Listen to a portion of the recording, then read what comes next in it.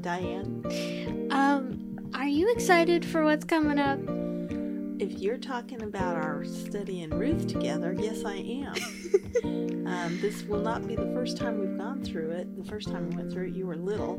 I was like 5, right? Yeah. We used flannel graph, had a good time. Yeah. I mean, I know we also studied this a couple years ago together, but this time when we did it, it was so sweet. Yes.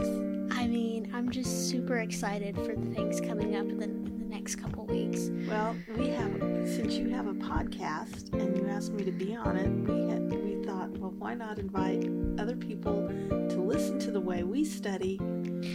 Yes, because my goal for this podcast, and honestly anything I post online, is that God's Word is good, so you can read it, love it, and understand it for yourselves.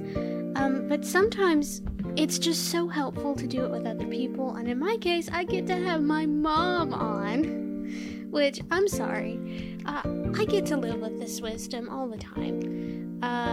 So I'm excited, and we're getting to share just a little bit. Thank you, Diane, for being so kind. Well, the things that I'm just super excited about Ruth and the Guardian Redeemer and just how kind it is, and oh my gosh, I can't wait.